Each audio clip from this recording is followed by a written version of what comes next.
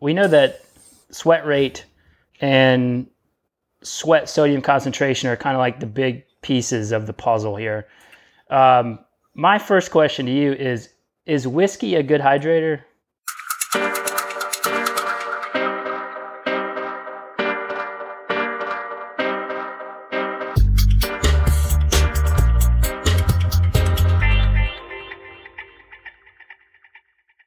Welcome, everyone, to another episode of Coaches on Couches. Being slouches. We got a good one today. It's the headphone edition. We're rocking the headphones because we've got Andy Blow from Precision Hydration, not literally on the couch. He was once on the couch. He's been here before. He's going to be virtually on the couch. I'm going to put him right here between us. His smiling face. I'm just going to put him right between us. With his long lockdown locks. With the lockdown locks. We're going to chat about hydration. We're going to get a little deeper today than the typical. We've had a couple of different episodes on hydration.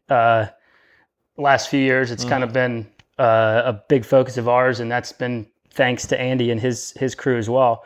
So we'll get into that. We have any shout-outs? Shout-outs? You got a shout-out? I mean, without racing, there's not nearly as many tough. shout-outs going on. It's tough to just come up with shout-outs. Yeah. Aside from the folks who are continuing to train and improve along the way without the reward of racing, kudos. Exactly. Yeah, a little tougher to stay motivated, but fortunately the weather's been solid for us here. Yeah, for sure. So with that, I am Coach Dale Sanford. I am Coach Bryant Funston. We are the co-founders of BPC Performance Coaching, where we specialize in helping time-crunched athletes optimize their busy schedules so they can maximize their athletic performance. Every BPC coach is trained in our 5 pillars coaching system that has been developed over the last 11 years through our work with athletes of all ages and ability levels, from fresh off the couch to world championship competitors. You can find out more about BPC by going to buildpeakcompete.com, checking Facebook and YouTube at Build Peak Compete, or all up on that Instagram at BPC Performance. I was just thinking the other day, we need to step up our Instagram game. Man, it's pretty sad. Anybody got time for that? It's pretty sad. It is. All right, so one thing we will drop before we bring Andy in, obviously it's getting hot. This weekend, specifically in the Mid-South, is supposed to be a toasty one. Humidity's coming back. It's going to be in the 90s, so it'll probably feel close to 100. So now is the time to get your hydration dialed in, and we will go into why a little bit more. But if you are interested in getting your sweat sodium concentration tested with us, obviously, give us a shout, buildpeakcompete.com. You can actually book your test. /hydration, you can find out details. Yeah. And book your test, and we'll get you dialed in. Yeah, we've, it started a few weeks ago. It was a hot, humid Saturday ride, and like right after that, reading comments on athletes was, man, I felt horrible. Yeah, I think we said the cramps were coming, like all these indicators, and those people actually ended up booking hydration tests. We said it last week pretty much, is once we start seeing the heart rate threshold notifications come in one after another, that's when we know it's getting nice and toasty in town. So listen up. Andy's going to help get you all up to speed on the importance of hydration and how to really dial that in. All right, so we're going to bring Andy in here. From across the pond.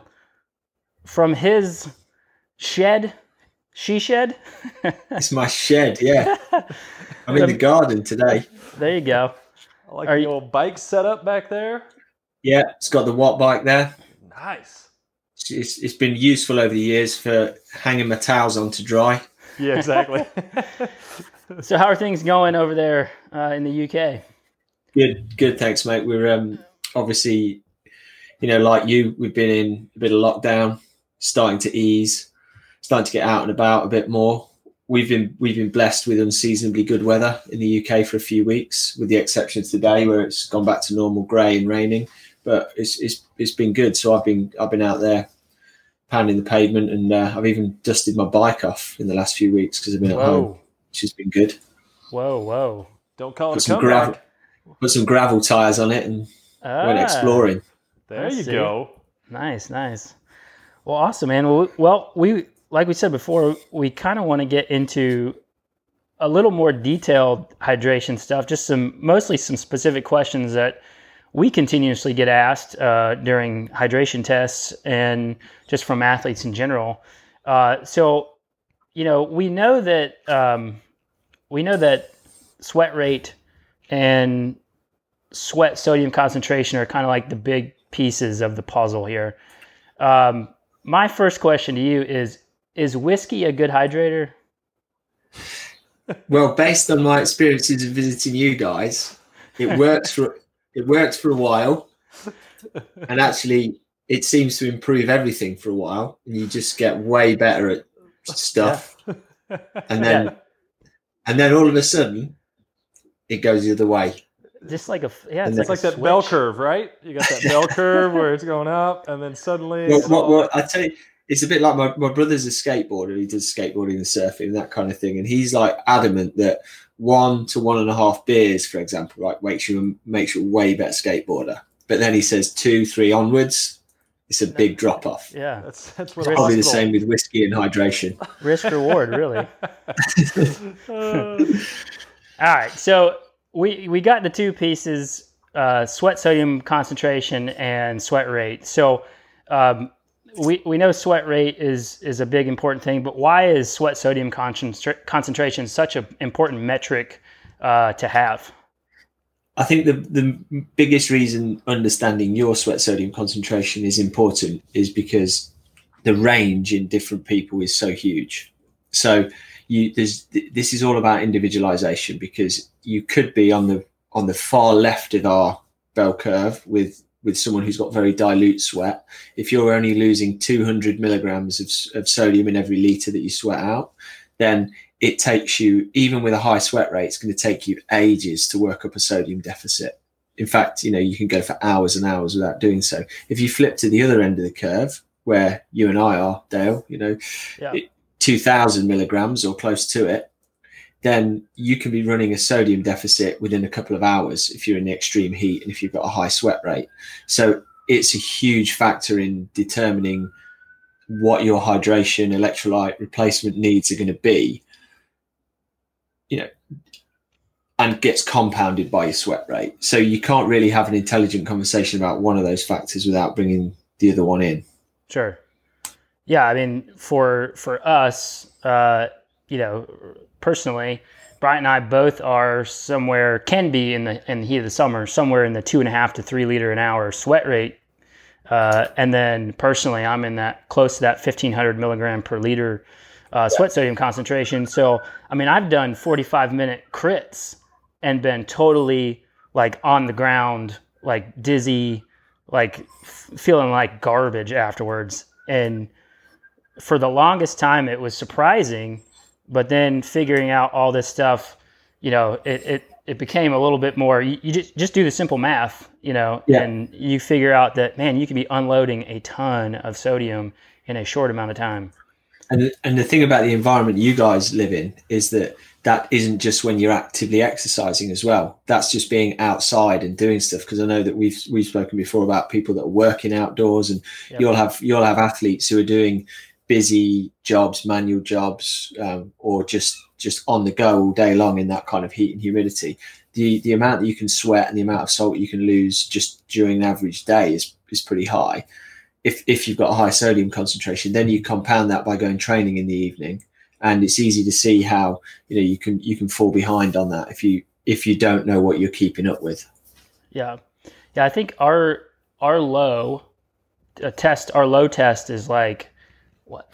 Three upper threes, 375 maybe, something close to that. And then our highest test is like 1960 something. Yeah. So just picturing the range there as compared to the average person sweat rate in the summer here is, it could be 1 liter, it could be 3 liters. So a much, while it compounds, it's a much smaller range as compared to sweat sodium concentration.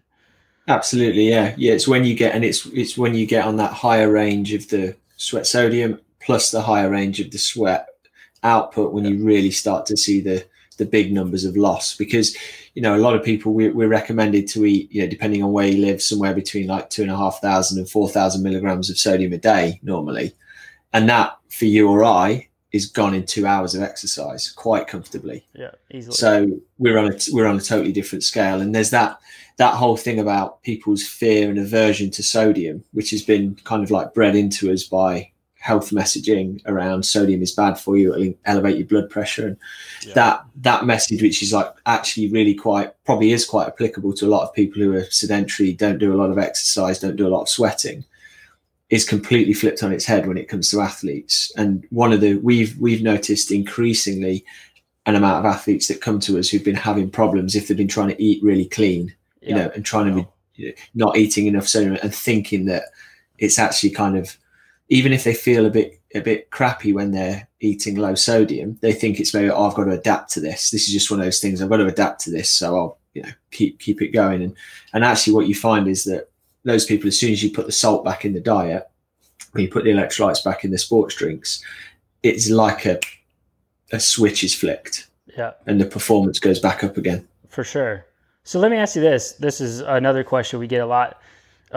Does your sodium intake affect, you know, between sodium intake and like just different conditions, does the sweat sodium concentration change over time or with, you know, high and low sodium diets? That is a brilliant question, because we get asked that one all the time as well. So it's not a quick answer, although the quick version of the answer is, for all practical purposes. We're going to need the quick answer. Yeah, I'll go for it. The quick answer is, for all practical purposes, your sweat sodium probably doesn't change much for you as an individual, and certainly not enough to warrant, you know, once you know it, for you to warrant major changes in what you might do about your hydration strategy or your sodium intake. Yeah. And the reason I say that is because the physiology behind it is pretty straightforward. Sweat comes from your blood plasma, and your blood plasma is very salty. So, and also every human that's upright and walking around, with almost no exceptions, their blood plasma sodium is the same, because it's regulated. It's very, very tightly controlled. So we know that the pool of plasma that sweat's drawn from has about 3,600 milligrams of sodium per litre in it. It's a very salty liquid. That liquid moves into the sweat glands, goes out into the skin, and then evaporates. But as part of that process, the sweat glands are clever, and the body's clever because it wants to conserve sodium, so it reabsorbs some of it. And the amount that it reabsorbs has a huge genetic component. So that's what drives the major difference between, say, you and I and this person that you've tested who's losing a tiny bit of sodium in their sweat, is that they've just got sweat glands that work phenomenally well to reclaim that sodium. So when we do a sweat test, what we're kind of figuring out is how well do your sweat glands work at reabsorbing salt. And that's fairly fixed. Now, the exceptions to that come when you get into really extreme scenarios. So there has been research done, a lot of it back in the 30s and 40s, where they sodium deprived people. So it's really hard to deprive people of sodium if you let them live in the free world and have access to normal food. So what they did was locked a bunch of people in this house voluntarily, made them sweat a lot. So they put them in hot baths and saunas and got them to sweat loads of salt out. They fed them food that was like boiled 3 times and washed to get rid of all the sodium in it, which sounds like a horrendous diet. Yeah. They gave them as much water as they wanted to drink. And then they sort of did a load of measurements. And what they found was really interesting. Your body knows that it needs a lot of salt. So as soon as you stop putting salt in, what your body does is cuts off salt loss. And it does that primarily with the kidneys and your urine. So they were measuring how much salt was in their urine, how much sodium they were peeing out. And within a few hours of stopping eating salt, that dropped. And within a day or so, I think it dropped to 0 or close to 0. So your kidneys switch on and go, right, we're going to reclaim all this sodium, keep it in the body. We're not going to pee any out. Then a few days later, they were measuring sweat during this time. And at first, you just keep sweating out salt. You keep sweating out salt. But eventually, you get to a point where the body is like desperate times, desperate measures, and it starts to cut down the amount of sodium that you lose in your sweat. So your sweat does become more dilute. But interestingly, by that point, these people are ill. You know, they're fatigued and weak, they're cramping, they can hardly get out of bed. You read the descriptions in the papers that were written, it sounds horrendous. Sounds like torture. Yeah. Yeah.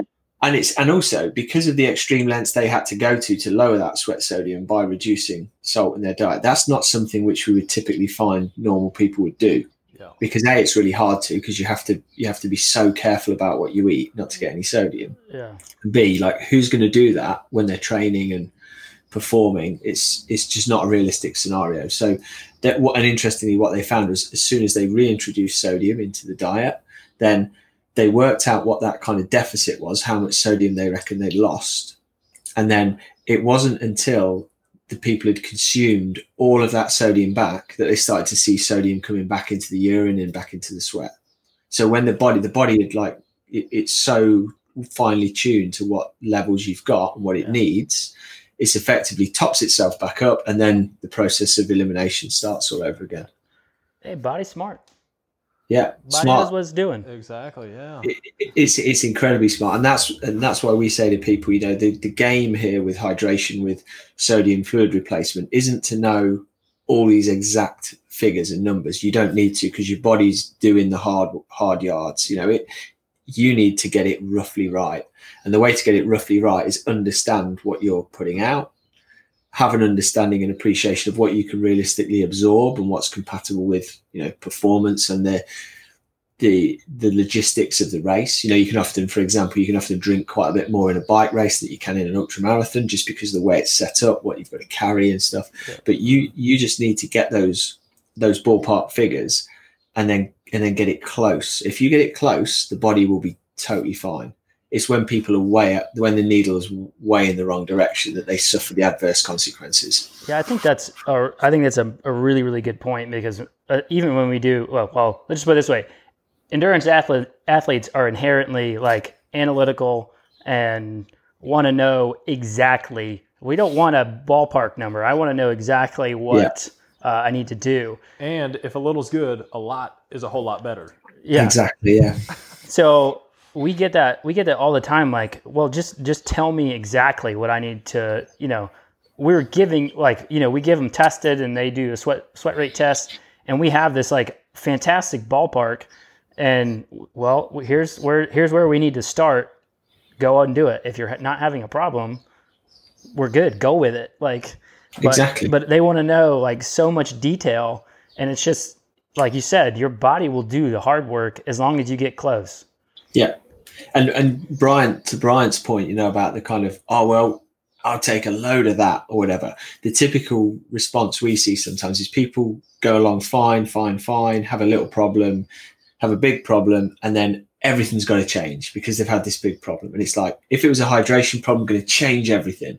I'm going to triple the amount of sodium I'm taking. I'm going to triple the amount of water that I'm drinking, or halve it. Or instead of the game being actually a lot more subtle than that. And it's being more subtle is painful because it means being more painstaking. It means getting yourself a little spreadsheet out and recording, okay, I drank this and I took this much sodium and this is how I felt. And then doing it again and again, and just moving the dial a little bit. And as you've said, getting in that ballpark, that's what the testing's for. Mm-hmm. You know, basically the testing gets you to that point where we can get you with the testing and a hydration plan, we can get you 9/10 of the way there. And that final 10th is that tweaking process. Yeah.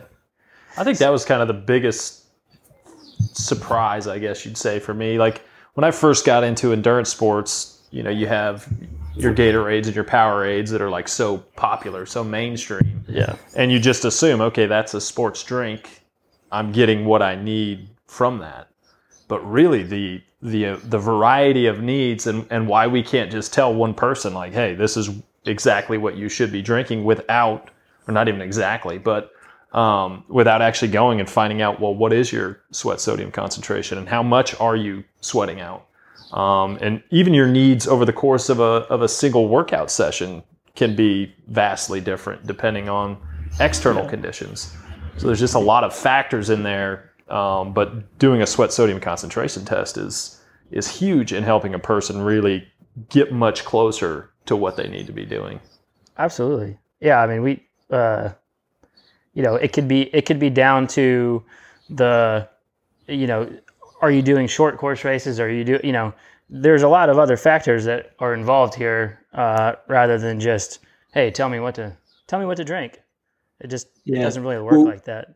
But you'll know this from coaching, and I know you guys have got a good amount of expertise in bike fitting and that kind of thing as well. When you stand on the outside and look in, you don't really know the complexities of a task like that.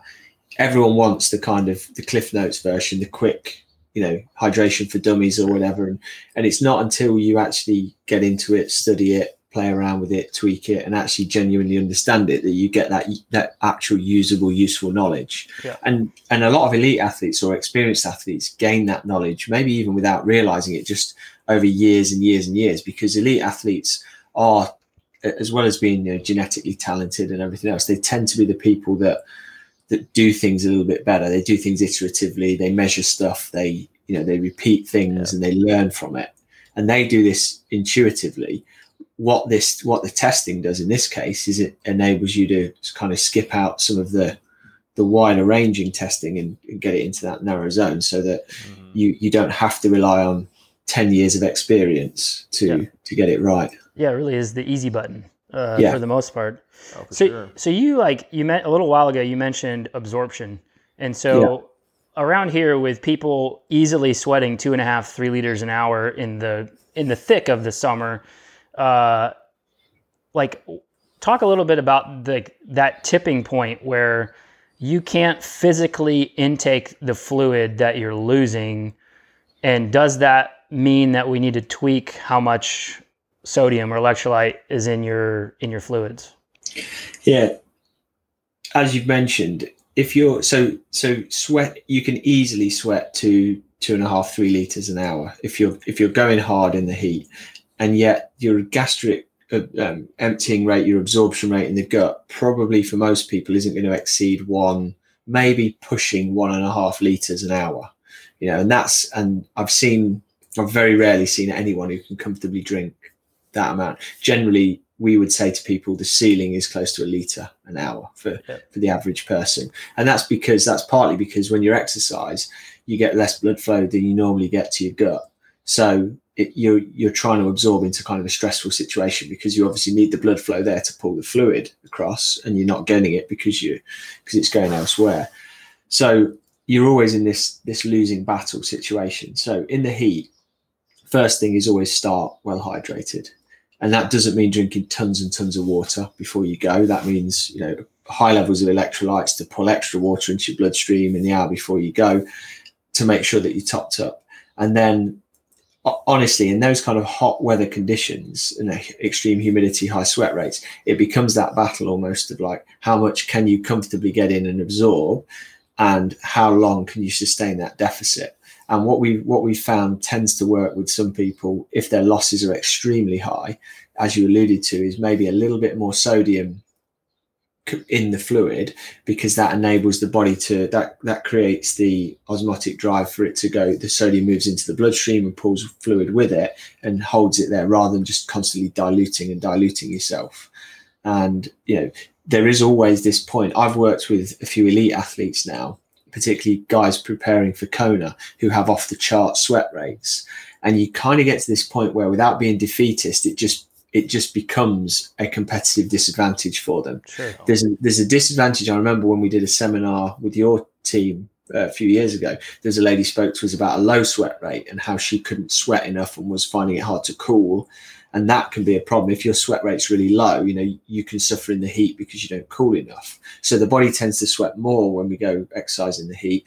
But up to a certain point, that's good. Beyond a certain point, you are again just like chucking fluid and sodium out and not getting it back. So as you get into those upper echelons, if you're that kind of person who knows that on a hot day you're already having to drink 2 or 3 bottles an hour, then you're probably, the next place you want to go looking is a bit more sodium in those fluids rather than more fluid, because that'll hopefully help get it into your system a bit easier.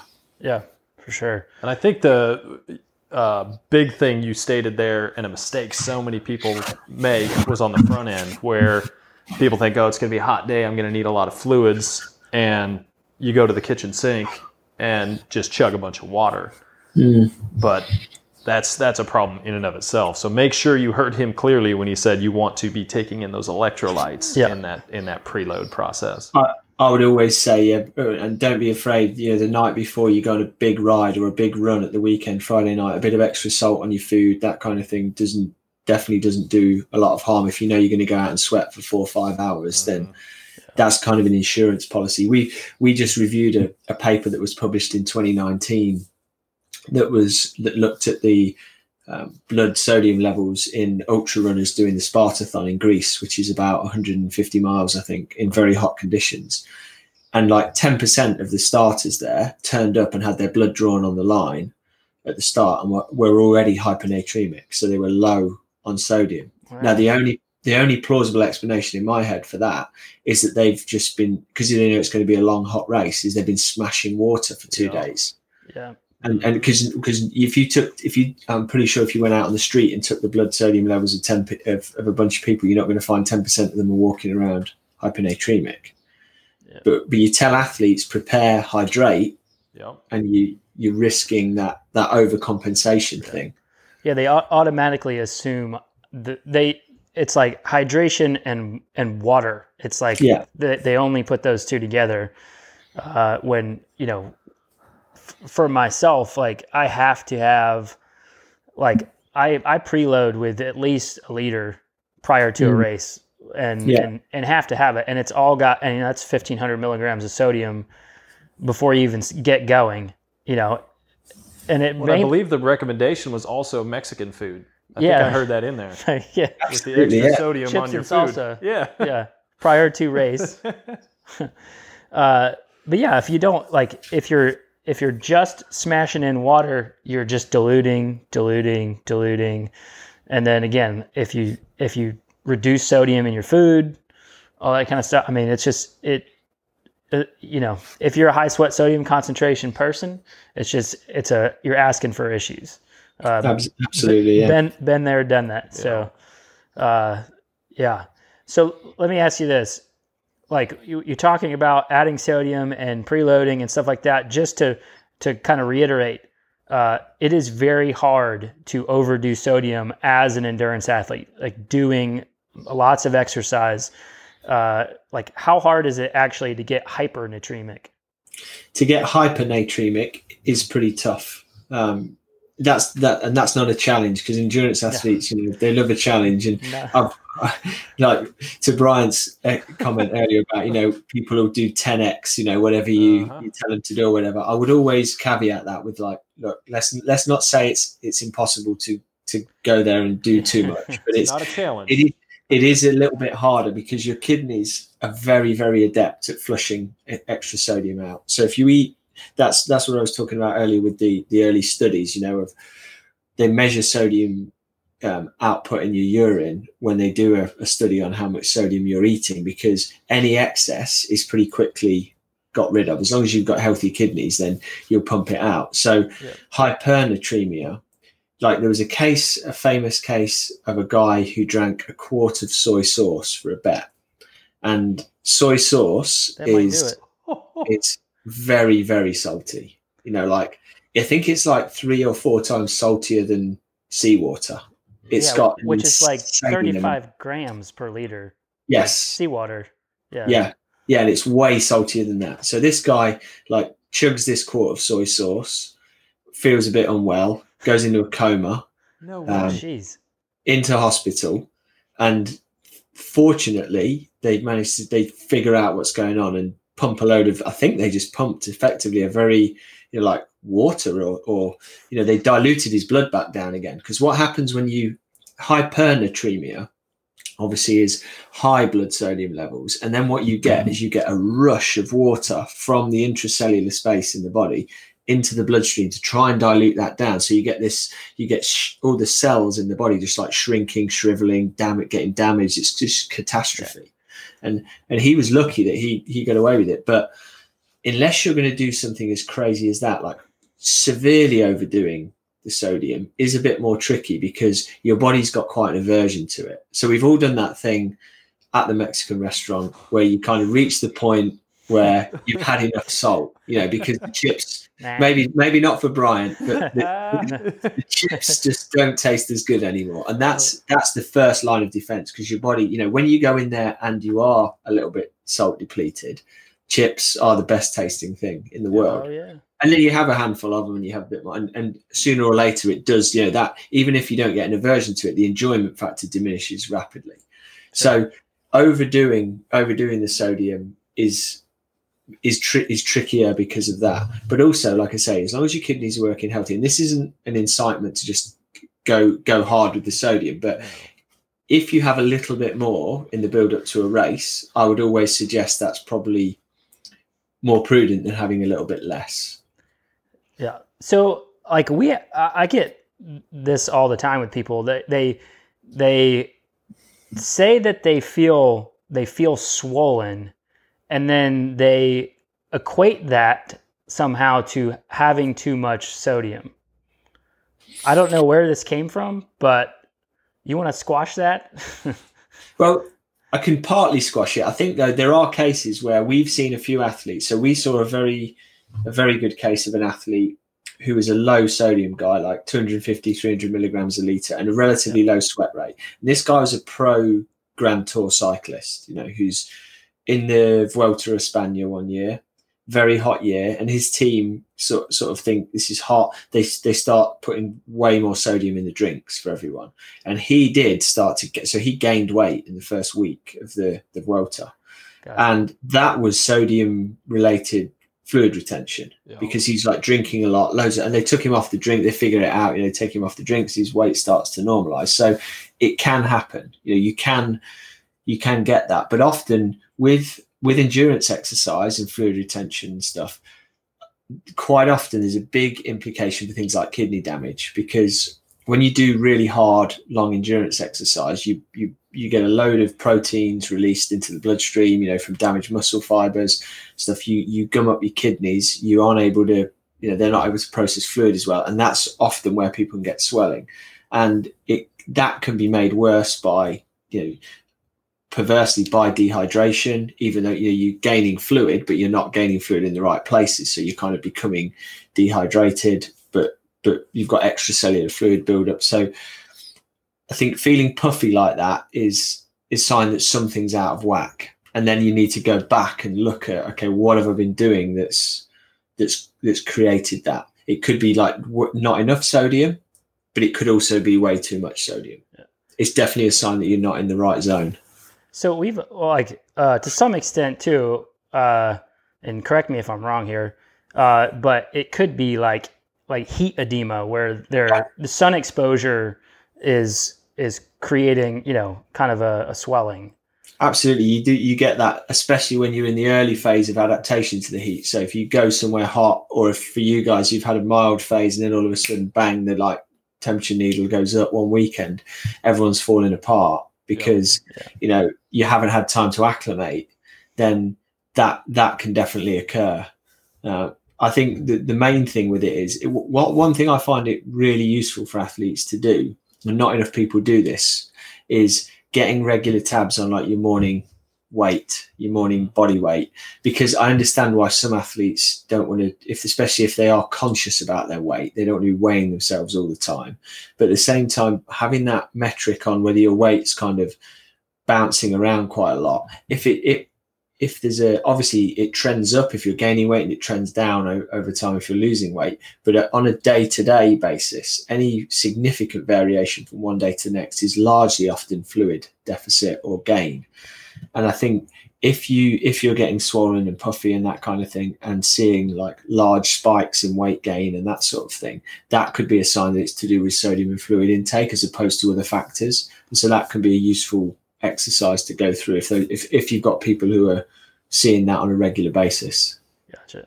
Well, let me ask you this. I've been wanting to ask this question for a while. This is a personal question.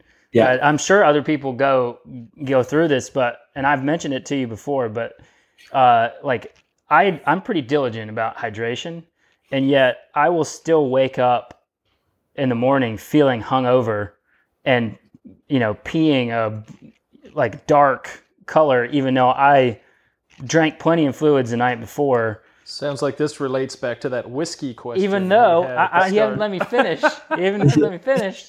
Even though I haven't touched any alcohol the day prior. What's up with that? Good question. The honest answer is you're not going to suddenly dehydrate overnight. If you go to bed reasonably well hydrated, then you are not going to, unless your aircon's broken and it's like 95 and 90% humidity, you're not gonna have that. There's nothing that's going to cause you to lose a ton of fluid overnight, because we got asked that question a while ago, and Abby, our sports scientist, did a bit of reading into it to kind of think, well, actually, is there anything that could go on here? So the chances are that what is actually happening there is there's a bit of accumulated dehydration during the day. You are drinking a lot and trying to keep up. But if for example you're becoming, because you've got lots of fluid in the body, you've got intracellular fluid where most of your fluid stores are, and then you've got extracellular fluid, your bloodstream and all the rest of it. When you drink, you top up your extracellular system initially because it goes into your bloodstream. Now, if you're not, then overnight, I think what tends to happen is your body recalibrates, and it's probably taking extracellular fluid and topping up the intracellular fluid reservoir and stores, and therefore you could then wake up in the morning and you're like, your body's trying to conserve fluid because you are, from an extracellular perspective, a little bit more dehydrated. And so that would still be a sign probably of inadequate fluid and sodium intake the previous day. So that would be the number one thing to look at. You're not buying that one then? No, honest, that's more or less what I've equated it to. But it's like you get to the end of the day and you're taking in plenty of fluids, so it's gotten to the point where I'm like, I'm not thirsty anymore and I don't want to drink anymore. And then it just, you go to bed and things shift, fluid shifts between the blood and cells, and then you end up waking up in the morning super thirsty and slightly. So a really interesting way to check that would be to weigh yourself before you go to bed and in the morning. And obviously see, because if that weight is approximately the same, but you're feeling hydrated when you go to sleep and dehydrated when you wake up, the chances are that is probably predominantly fluid shift, because you haven't got a net fluid loss. So that would be an interesting experiment to do a few times, I reckon. I could do it. I'm going to do it. Make it happen. I'm going to do it. And maybe stop sleeping with that weighted blanket. Yeah, we won't go there. It's not my choice. So let's go here. So just so we can at least have some kind of actionable stuff for people. If you had to, I know we're talking about everything's very individualized, but if you had to give the majority a starting point based on tests and all the stuff you guys are doing, where would that be? So for fluid volume, I would say for endurance athletes, if we talk real averages, which are horrible things because we deviate a long way from the averages, but just to give people who have no idea, like a calibration on the numbers, I would say if you're exercising for multiple hours, especially if it's warm or hot, because that's what people are interested in. No one's too bothered about hydration plans for the cold. It's about when it gets warmer or hotter. Yeah. If you're drinking less than about 500 mils or 16 ounces per hour, that for me is on the lower end of where anyone should be most of the time. Because we know that the average kind of adult sweat rate in warm conditions when you're doing aerobic endurance stuff is close to a litre an hour, and it can be well north of that. So something around that 16 ounces, 500 mils an hour is the lower end of what most people should start experimenting at. And that's if you think you're a low sweater, if it's not too hot, all that kind of thing. Going to the other end for fluid volume, if you're very, very hot, if you're a very sweaty person who thinks that dehydration is holding you back, then I would start experimenting with somewhere around 32 ounces or a litre per hour. And then for everyone else, it's kind of between those two markers. So it's a fairly narrow range. You probably don't want to be much less than 16 ounces an hour, but you don't want to be vastly more than 32 ounces an hour for the majority of the time. So I'd say low start there, high start there. And then with sodium, a low amount of sodium to take per hour, especially if you're doing only a few hours or low amount of hours of activity is anything close to, anything down as far as zero. Basically, there'll be plenty of people who can get through a couple of hours, 3 hours with zero intake. Now, whether that's optimal for their recovery afterwards is another question, but not everyone needs to take a ton of sodium when they're exercising. If we go right to the other end and go, what's someone who loses a ton of sodium going to need to take per hour? Very few athletes that I find need to take more than 1,500 milligrams per hour. So if you're already up at that end or close to it, then, and you're still having problems, going looking for the solution to those problems with more sodium is probably not a great idea. You've probably got to look elsewhere. So that kind of gives you that bandwidth. And I would say, for that average athlete, long distance endurance stuff in the heat, 700, 800, 900 milligrams of sodium an hour is a good target to start playing around with. If you've got no, crampers, people with very high sweat rates, go north of that. People with lighter sweat losses or people who just don't have perceived problems in the heat, you can go south of that. Yeah. And I know you don't like throwing other companies under the bus, but I'll do it. In the sense of the sodium concentration of something like Brian brought up, water would be zero for the most part, trace amounts. And then, something like a typical off-the-shelf, ready-to-drink Gatorade, Powerade, all that kind of stuff, you're talking like 500 milligrams per liter tops. I mean, some of the endurance formulas are just slightly higher, but I think endurance gives you like 700 or so, 700 milligrams an hour, liter, something like that. But most of the stuff in the store is somewhere, I think it's between 420 and 500 per liter, which in our experience in this area, the athletes we've tested is vastly lower than the average.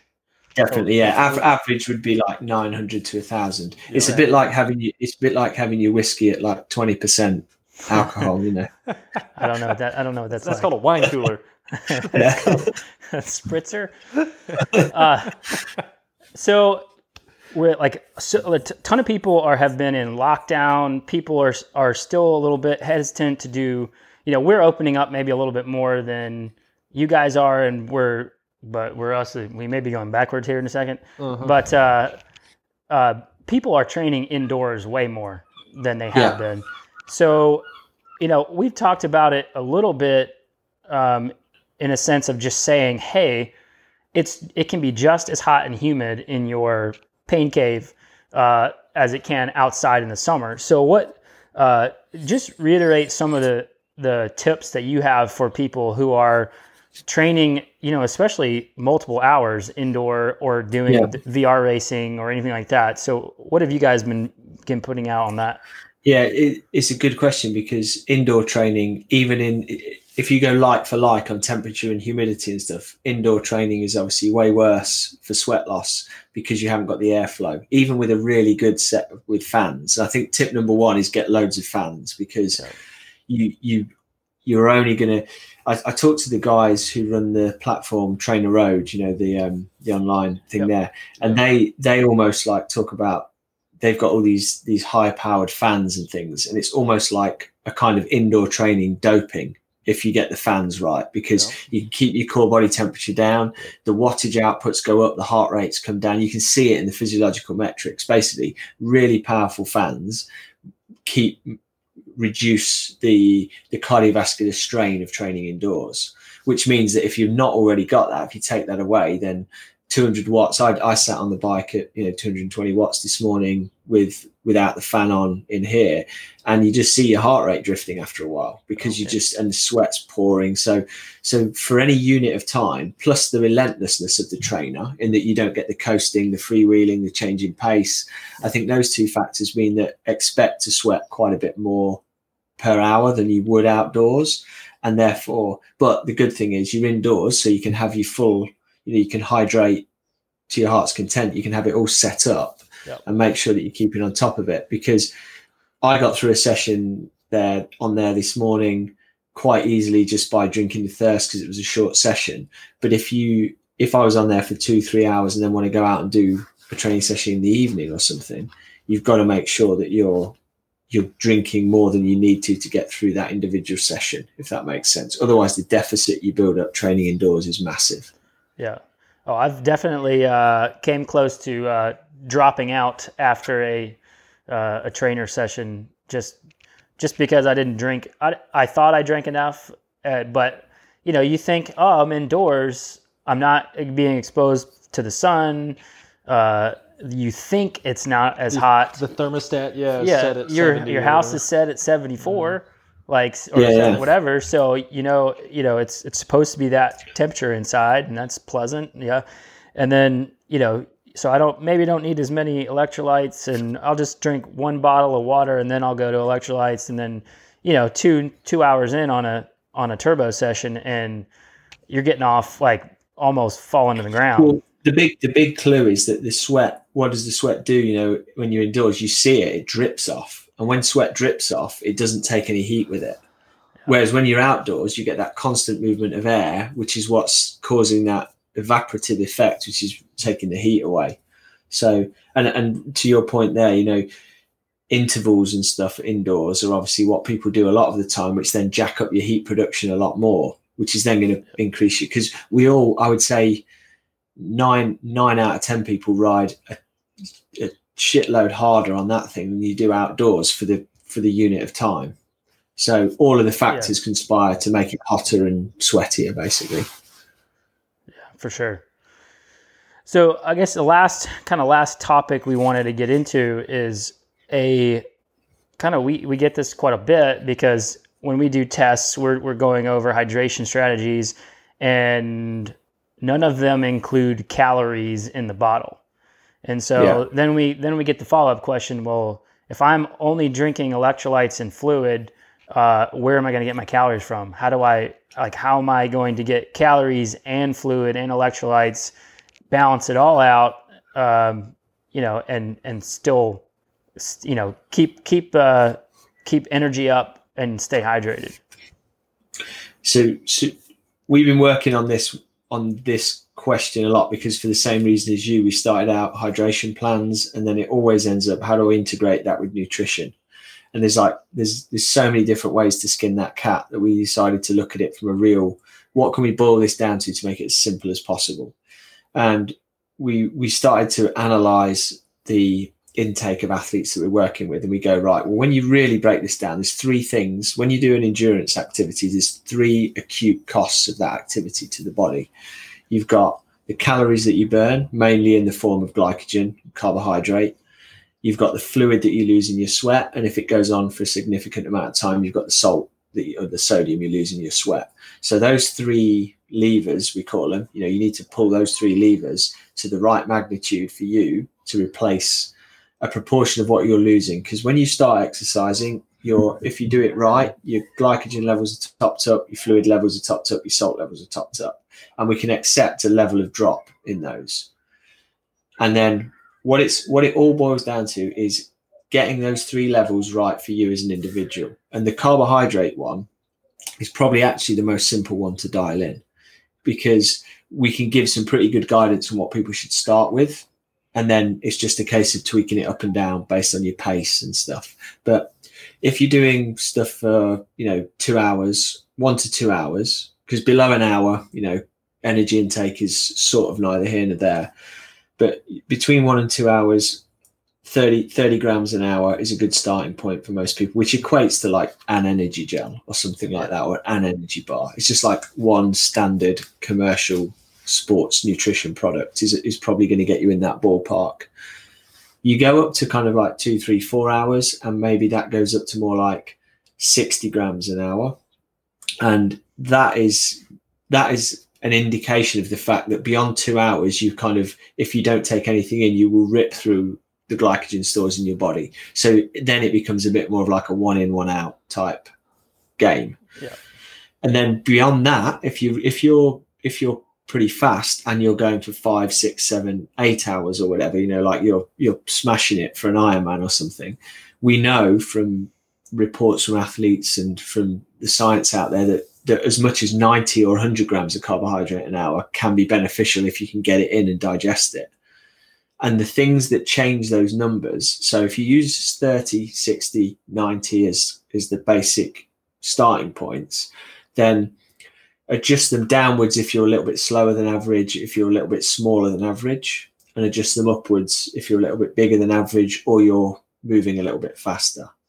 And I think once you've got those numbers dialed in, they're not going to change a ton, unless your fitness level changes dramatically or, some other unforeseen things. So then you've got your carbohydrate amount, and really they're not going to change a lot. Hot to cold, altitude to sea level, whatever it is, your carbohydrate burn rate is relatively constant. There is some argument that in short activities in extreme heat, which you guys would come up against, like an Olympic distance triathlon in Memphis, maybe you might burn a bit more carbohydrate, so you might up your levels in that. But once you start getting into the longer distances, it's all much of a muchness. It's about how much you can absorb. Yeah. So then you've got that sort of pillar, you've got that lever locked in.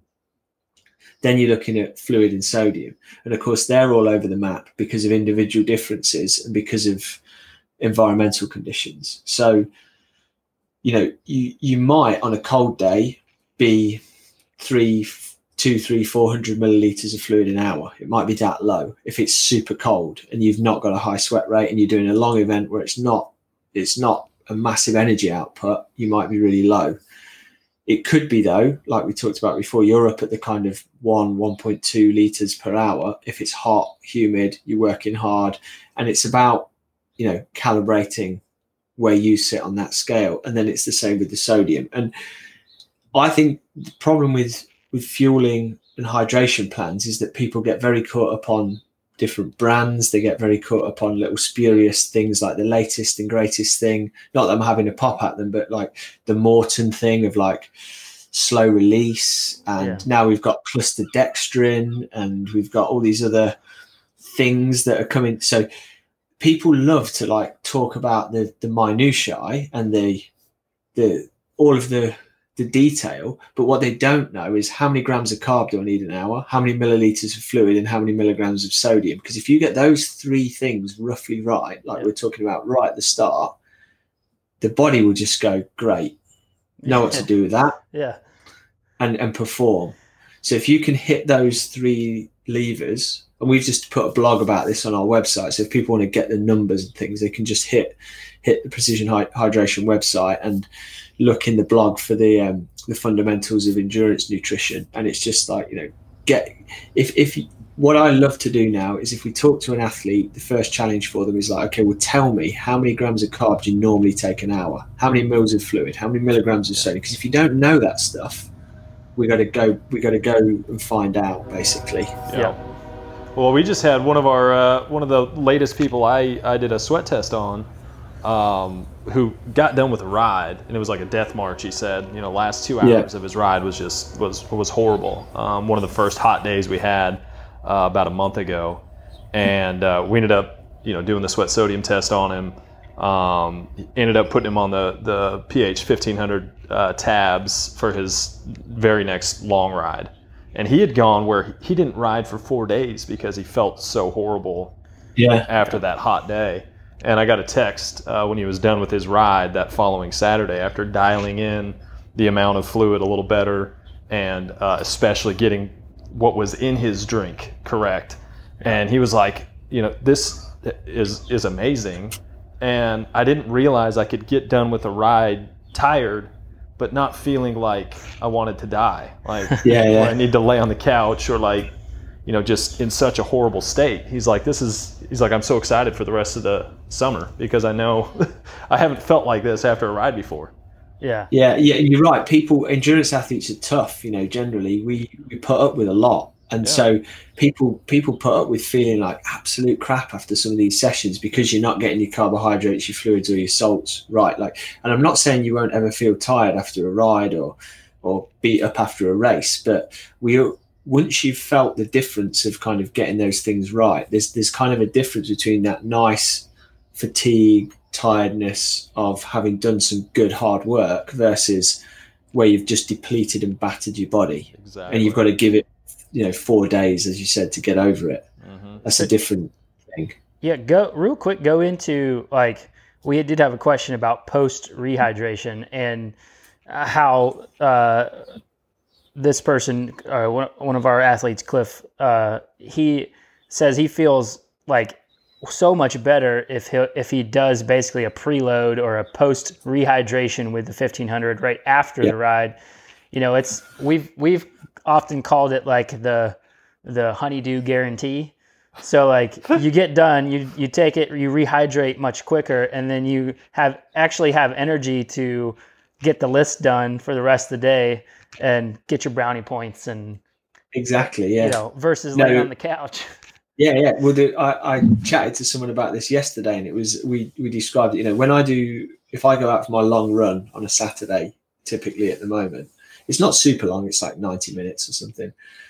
I make sure I mix up a bottle of pH 1500 in the fridge before I go, so that there's no thinking about it when I get back. I get back, I drink that, and honestly, you know, you'll know the feeling, Dale, from being someone who loses a lot of salt and stuff. The difference is that energy for the rest of the day to feel like I'm recovering properly. Because if you let it linger and you don't really, I'll have a glass of water and then some food later, and then your energy level just declines. Your recovery is so much compromised, and that's because it's proven. That extra sodium pulls the fluid into your bloodstream. It gets your blood volume back up again. You don't have those lightheaded, dizzy feelings and that sort of thing. It is a no-brainer, and you just need to basically get in the habit of it to feel the difference. And it makes all the difference in the world if you actually plan on doing another session either the same day or you get done in that late afternoon and you're going to end up waking up early and doing a early morning session.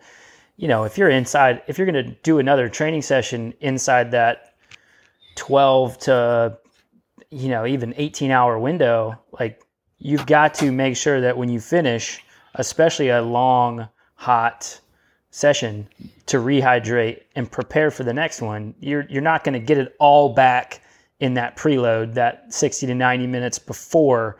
You're not going to get it all back that quickly. So making sure that you do get done with the session and immediately start the rehydration process is as much as preloading is a game changer, that is also a game changer. Yeah, and the temptation then is, if you're not prepared, is just to smash a load of water. And then what happens is you end up, after a while, that is when you just end up running to the bathroom because you've already depleted your body of sodium. You're just diluting it further, and it won't thank you for that. So yes, it is a really important point. Yeah, awesome. You got anything else, Funston? No, I think that nails pretty much. Yeah, I think that was pretty informative. A lot of really good information there. A lot of actionable stuff. Man, Andy, we appreciate your time, man.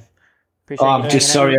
Sorry, I can't be there on the couch with you fellas. Hey, things will calm down. You'll be back. Be back in no time. Everyone, do yourself humility. Do yourself a favor and go to precisionhydration.com. There's a place to sign up for your newsletter, right, on the site? Yeah. They have a ton of good content that they put out. Possibly the most informative newsletter in endurance performance and sport performance in general, out there. So everyone hates spam, but this is by no means spam email. Yeah, your guys' stuff is like the one that I always read, as opposed to a lot of newsletters I get that just go straight to the trash. So delete. I'm always looking to see what kind of cool little GIF thing you guys got going too. I like the one with the sweat out of the armpit the other day. Yeah, that was a good one. Dave and the crew who put that newsletter together with us are A game. They bring their A game every week. Yeah, they're good. They're good for sure. All right, Andy, we appreciate you, man. Yeah, man. Always good chatting with you. We appreciate. Good to see you, fellas. We appreciate everyone hanging out, listening, watching. We'll catch you guys next time. Adios. Peace.